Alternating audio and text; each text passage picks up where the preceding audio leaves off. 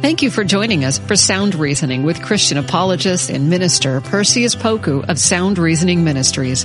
It's our prayer that today's program will educate, train, and empower you to defend your Christian faith with confidence.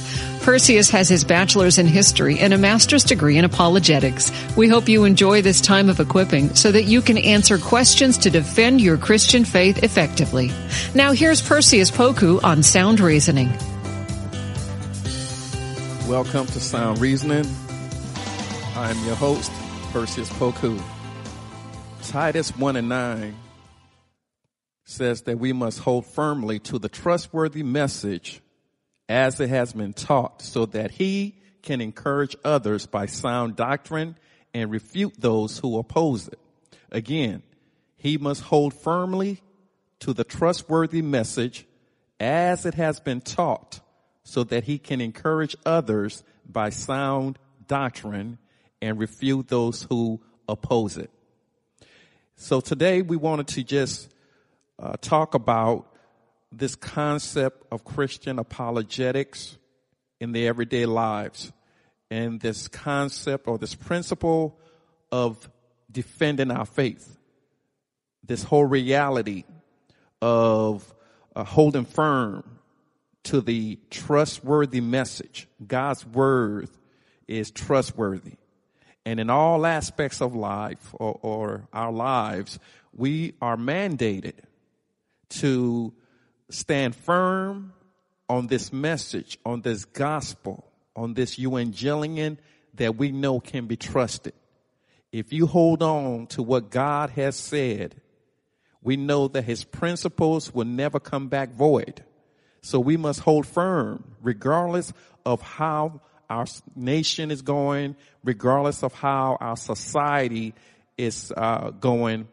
If we rely on God, we know we can trust him as well as his word 100%. So in previous episodes, we visited the major essentials of the faith. And today we just want to talk about the reality of Christian apologetics, the reality of Christian apologetics. God has called all of us to engage in Christian apologetics. That word apologia, meaning defense, is the same word that we get our English word apology from, but not in the sense of sorrow or regret. This word apologia is more in the legal sense, that we're able to stand in the courtroom of life and offer a rational and articulate and reasonable defense or argument for why we believe what we believe. So we as Christians, we do not apologize for being Christians. What we are doing is to rightly divide the word of God with boldness. And that boldness is infused in us by the power of the Holy Ghost. So we as Christians, first of all, God has saved us and we are eternally sealed. But now that we are sealed until he comes back, God wants us to do something. And that something is to glorify him. That something is to let our light shine and not keep it under a bushel.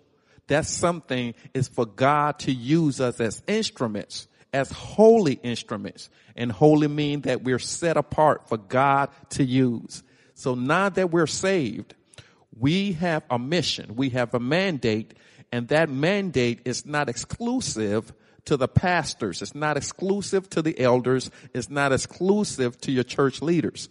All Christians, including yourself, are called to reconcile the lost world back to the Father. So we all have work to do.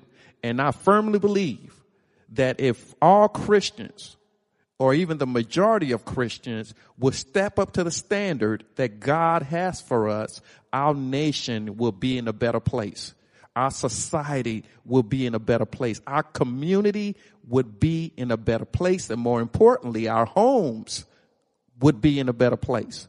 So the reality of Christian apologetics, first of all, there are some key terms that I would like to share And for some of you, you may already know these terms. And for other listeners, this may be the first time that you've heard it. And for those of you that have heard it before, perhaps you may not fully understand the etymology or the understanding or the origin of these terms and what they mean in Christendom. Oftentimes we have these nice Bibles, these nice shiny leather Bibles, but yet we haven't quite mastered how to use our Bibles. And we have these cross-reference sections, and we have these footnotes that deals with highlighted information such as the MSS. Do you know what the MSS stands for in your Bible? Manuscripts, that's what it stands for. Sometimes you come across the term Masoretic text. Do you know what that stands for? So we as Christians, we have a lot to learn, and the more we learn, the more information we have to properly and adequately and reasonably answer questions about our faith.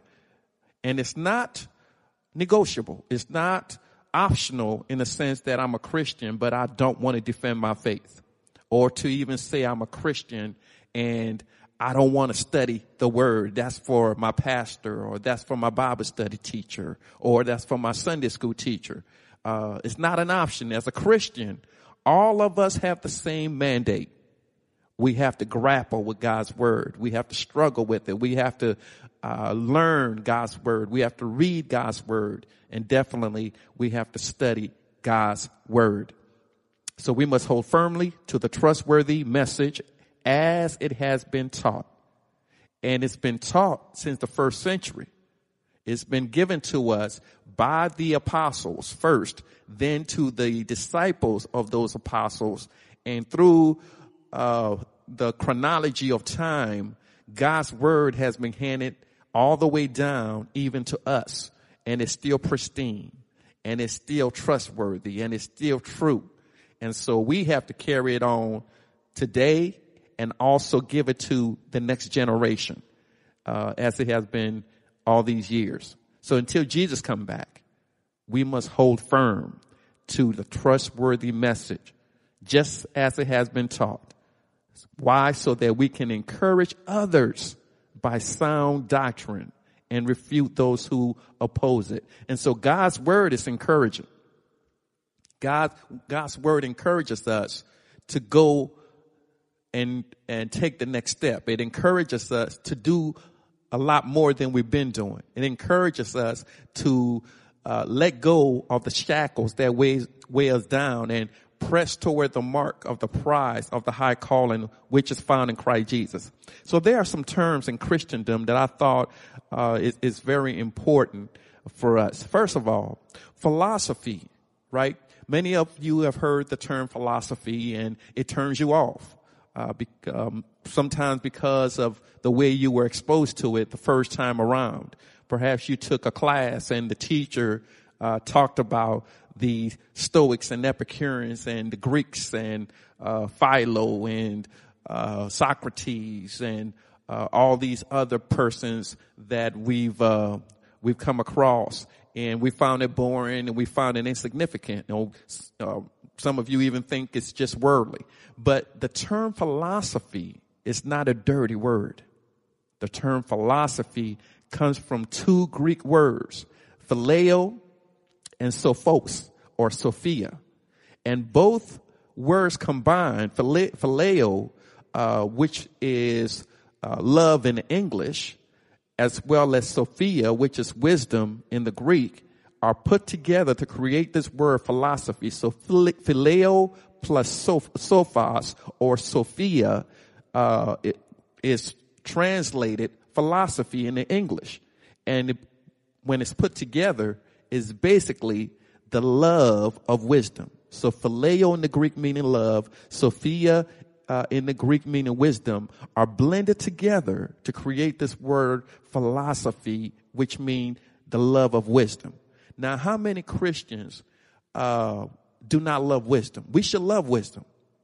And so in the clinical sense, the word philosophy is not secular, but in the spiritual sense, we got to move it from the worldly sense to the spiritual sense. Again, this word philosophy, the love of wisdom, there's only one place for wisdom. Wisdom comes from God, who gives to all men, all women liberally. So we as Christians must know the wisdom that God provides for us. And when God gives us wisdom, it is for our benefit and it's for us to grow in Him. In terms of wisdom, let me explain this. Wisdom is knowledge applied, meaning that you know when to do something. That's wisdom. You know when to talk. You know when to not talk. You know when to listen. You know how far to go. That's wisdom. The application of knowledge. A lot of people have knowledge, but they don't know how to apply it correctly. A lot of people graduate from colleges, universities, seminaries, and they have a lot of knowledge, but they don't know how to apply their knowledge in an effective way. And that's what God does. When we go to God, He, through the Holy Spirit, infuses us with wisdom. And that wisdom can take you further than any degree can. If you learn godly wisdom, your life will be better. So philosophy is not a dirty word, like I said. Philosophy, in its basic sense, just basically means the love of wisdom. And if you love wisdom, you should be interested in philosophy, not just for head knowledge, but to grow in Christ so you can be ready to answer each question, a reason for the hope that lies within you. So when your neighbor have a question, you can give them godly wisdom. When your family members have questions about life or have questions about their faith, you can give them godly wisdom. I just read yesterday, there was an article about a famous popular singer, and she was talking about her background and how her family switched all these religions, meaning that their parents took them through Catholicism, then took them through Methodist, then took them through Baptist. So as a result, these children became confused about their faith. So in essence, they were walking with religion versus having a relationship with Jesus Christ. And that's what God wants us to have. It's not religion. God wants us to have a relationship. So now here she is in her 50s, and she's just as confused as someone who never knew Jesus Christ or someone who never set foot in a church because of the path and the standard that her parents set for her in grasping on to religion versus a relationship with Jesus Christ. So wisdom dictates that when you go to church, you're not, or you shouldn't go to church just because of good music. You shouldn't go to church just because someone else is going to church. You shouldn't go to church just because the pastor is so articulate. You should go to church, number one, to get to know Jesus better. You should go to church to worship Jesus. You should go to church for Jesus' sake, not for anyone else's sake, but we go to church for our relationship with Jesus Christ. And if the church is not teaching the Bible, then you find another church, because ultimately it's about you and Jesus, not you and that pastor, not you and that deacon, and not you and that the friends. Ultimately, we all have to stand in front of Jesus Christ and give an account of why we did the things that we did. So from philosophy, I want to shift to another word that's not popular. There's a word called metaphysics. Metaphysics. If you have Christian textbooks, or if you are doing research for your Bible study, every now and then you'll run across this word called metaphysics. And basically, metaphysics talks about things that are beyond the physical realm. Beyond the physical realm. So things like prayer can fall under the category of metaphysics. Things like angels can fall under the terms of metaphysics. Ontology. that word deals with the beingness, meaning that God created different types of beings. That falls under metaphysics. So human being falls under the category of metaphysics. Souls fall under the category of metaphysics. And I love talking about metaphysics because it deals with reality. So for example, when we talk about souls, how many of you all know that God created three types of souls? We have the human soul, we have the animalistic soul, and then we have the vegetative soul. So human souls is what we have. Is different or is distinct from the vegetative soul which plants have. Many of you all are familiar with plants, and we talk about talking to our plants and the plant dying. It's because plants have souls. So God created the vegetative soul. It's not the same as human soul. It's distinct. Then we have the animalistic souls. Animals have souls. So God created all these three types of souls, and we can find that, or we can discuss that under metaphysics. There are different types of souls, which comes under different types of beings. Then the next word is epistemology. And what epistemology is the nature of knowledge, meaning the way that we learn. It's one of the branches of philosophy. But epistemology, again, it's not a dirty word. It just describes how God created us, and by the way of him creating us, gives more clarity to how we learn. Long time ago, a lot of theologians attempted to wrestle with this theology, this principle of epistemology, this branch of philosophy. How do we learn? You know, how did God create us to learn? That was the question. Some believe that we were born with a clean slate, and as we experience things in life, that slate get filled up with the experience. Then some argued on the other side of it by saying we were born pre-coded with information by God, and as we go through life, we exercise what's already in us. So whether you believe that we're born with a clean slate and we pick up information, or whether you think the information is already embedded in us and we just exercise or actuate it, that's up to God in terms of which one is true. But let me say this. We are constantly learning as human beings. That's part of epistemology, how we learn. We are constantly learning. Where God knows everything, all things at one time in his oneness, we as humans, we learn things discursively. That means one after another. We learn how to add, for example, in math, before we can get to multiplication. And then once we get to multiplication, then we get to division. Then once we get to division, ultimately we get into geometry, and we get into algebra, and we get into trigonometry, and we get into physics and all this other stuff. So they don't teach us physics first without teaching us numbers. So we as human beings, we learn discursively. This is why we have kindergarten, first grade, second grade, third grade, fourth grade, because those psychologists or educators, they have studied human behavior in terms of how we're made. And the best way to teach a human is discursively, one thing after another. Not too many of us can handle a whole lot of things that we never knew before all at once. And then some things have to come before the other thing for the latter things to make sense. So what am I saying? I'm saying, as a listener, take stock of where you are.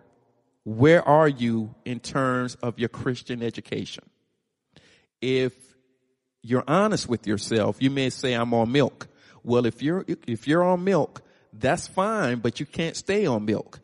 You have to go to Bible study. You have to read Christian books. You have to read the Bible. You have to study the Bible. You have to cross-reference the Bible in terms of the words. You have to get a lexicon. And all of this will help you to move from milk to meat. And really, that's what it's about. Knowing your learning style, knowing how God has created you uniquely, but yet in a general sense, all human beings have things alike. So there are some things that are across the board in terms of how we learn. Preaching is a good example of how we learn. We're there, we are open, we're listening to the minister break open the word of life, but then we can't leave it there because preaching on Sunday mornings most of the time does not give us an opportunity to ask the minister questions about the sermon. So then we go to Bible study. Bible study should afford us the opportunity to say, excuse me, I have a question about something that you said, a word that you mentioned. Then that minister should be open enough to take time out of that Bible study to answer your question. And if that's not being done, then you're not getting fed. And as you're getting fed, you're also availing yourself outside of the elements of the church walls to study your Bible. When I was taking my seminary courses, oftentimes I would get up at 4:00 a.m. To not disturb the family so I could have my quiet time and to study my notes, study the Bible, to pray and be ready by the time the rest of the family got up.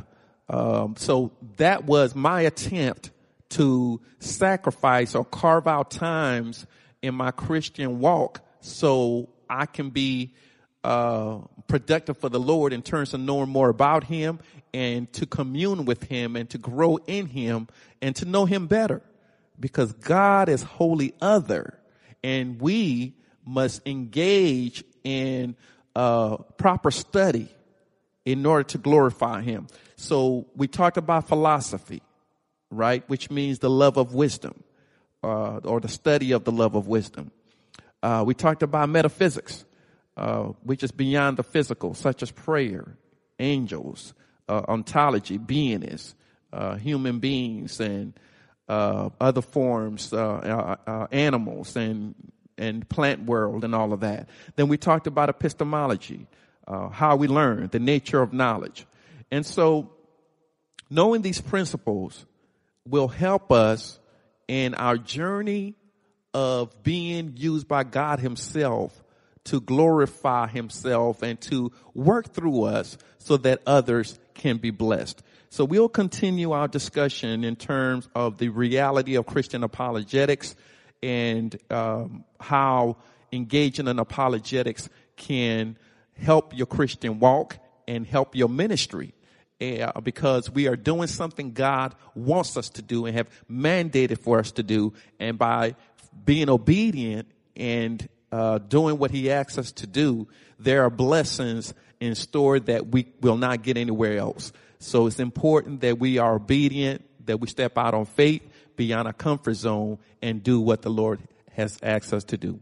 Again, thank you so much for listening to us. Our time has run short. We'll continue this topic next week. And remember, we are in need of your financial support as well as your prayers. Please go online to srministries.org to donate. And remember to continue to do for the truth what so many people do for a lie. Have a blessed day.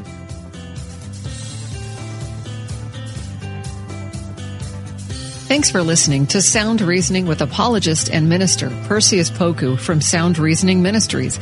It's our prayer that today's lesson has equipped you to share and defend your Christian faith with boldness. Sound Reasoning Ministries offers training in apologetics, biblical studies, and systematic theology. Join in on discussions on Facebook at Sound Reasoning Ministries. For more information about the ministry, to send an email, ask a question, or support the ministry, visit online at srministries.org. That's srministries.org. Listen again next week at this same time, and remember, Titus 1:9 says, hold firm to the trustworthy message as has been taught, so that you can encourage others by sound doctrine and refute those who oppose it. Sound Reasoning Ministries, srministries.org. Scripture and brain science agree. Meditating on God's Word transforms us and reduces stress in our lives. I'm Jody Nisnik, host of So Much More, Creating Space for God, a scripture meditation podcast. And each week I give you space to hear God's Word, listen to the Spirit, and pray about what's on your heart. And then we have a thoughtful conversation with guests to help us go deeper. Listen and subscribe at lifeaudio.com.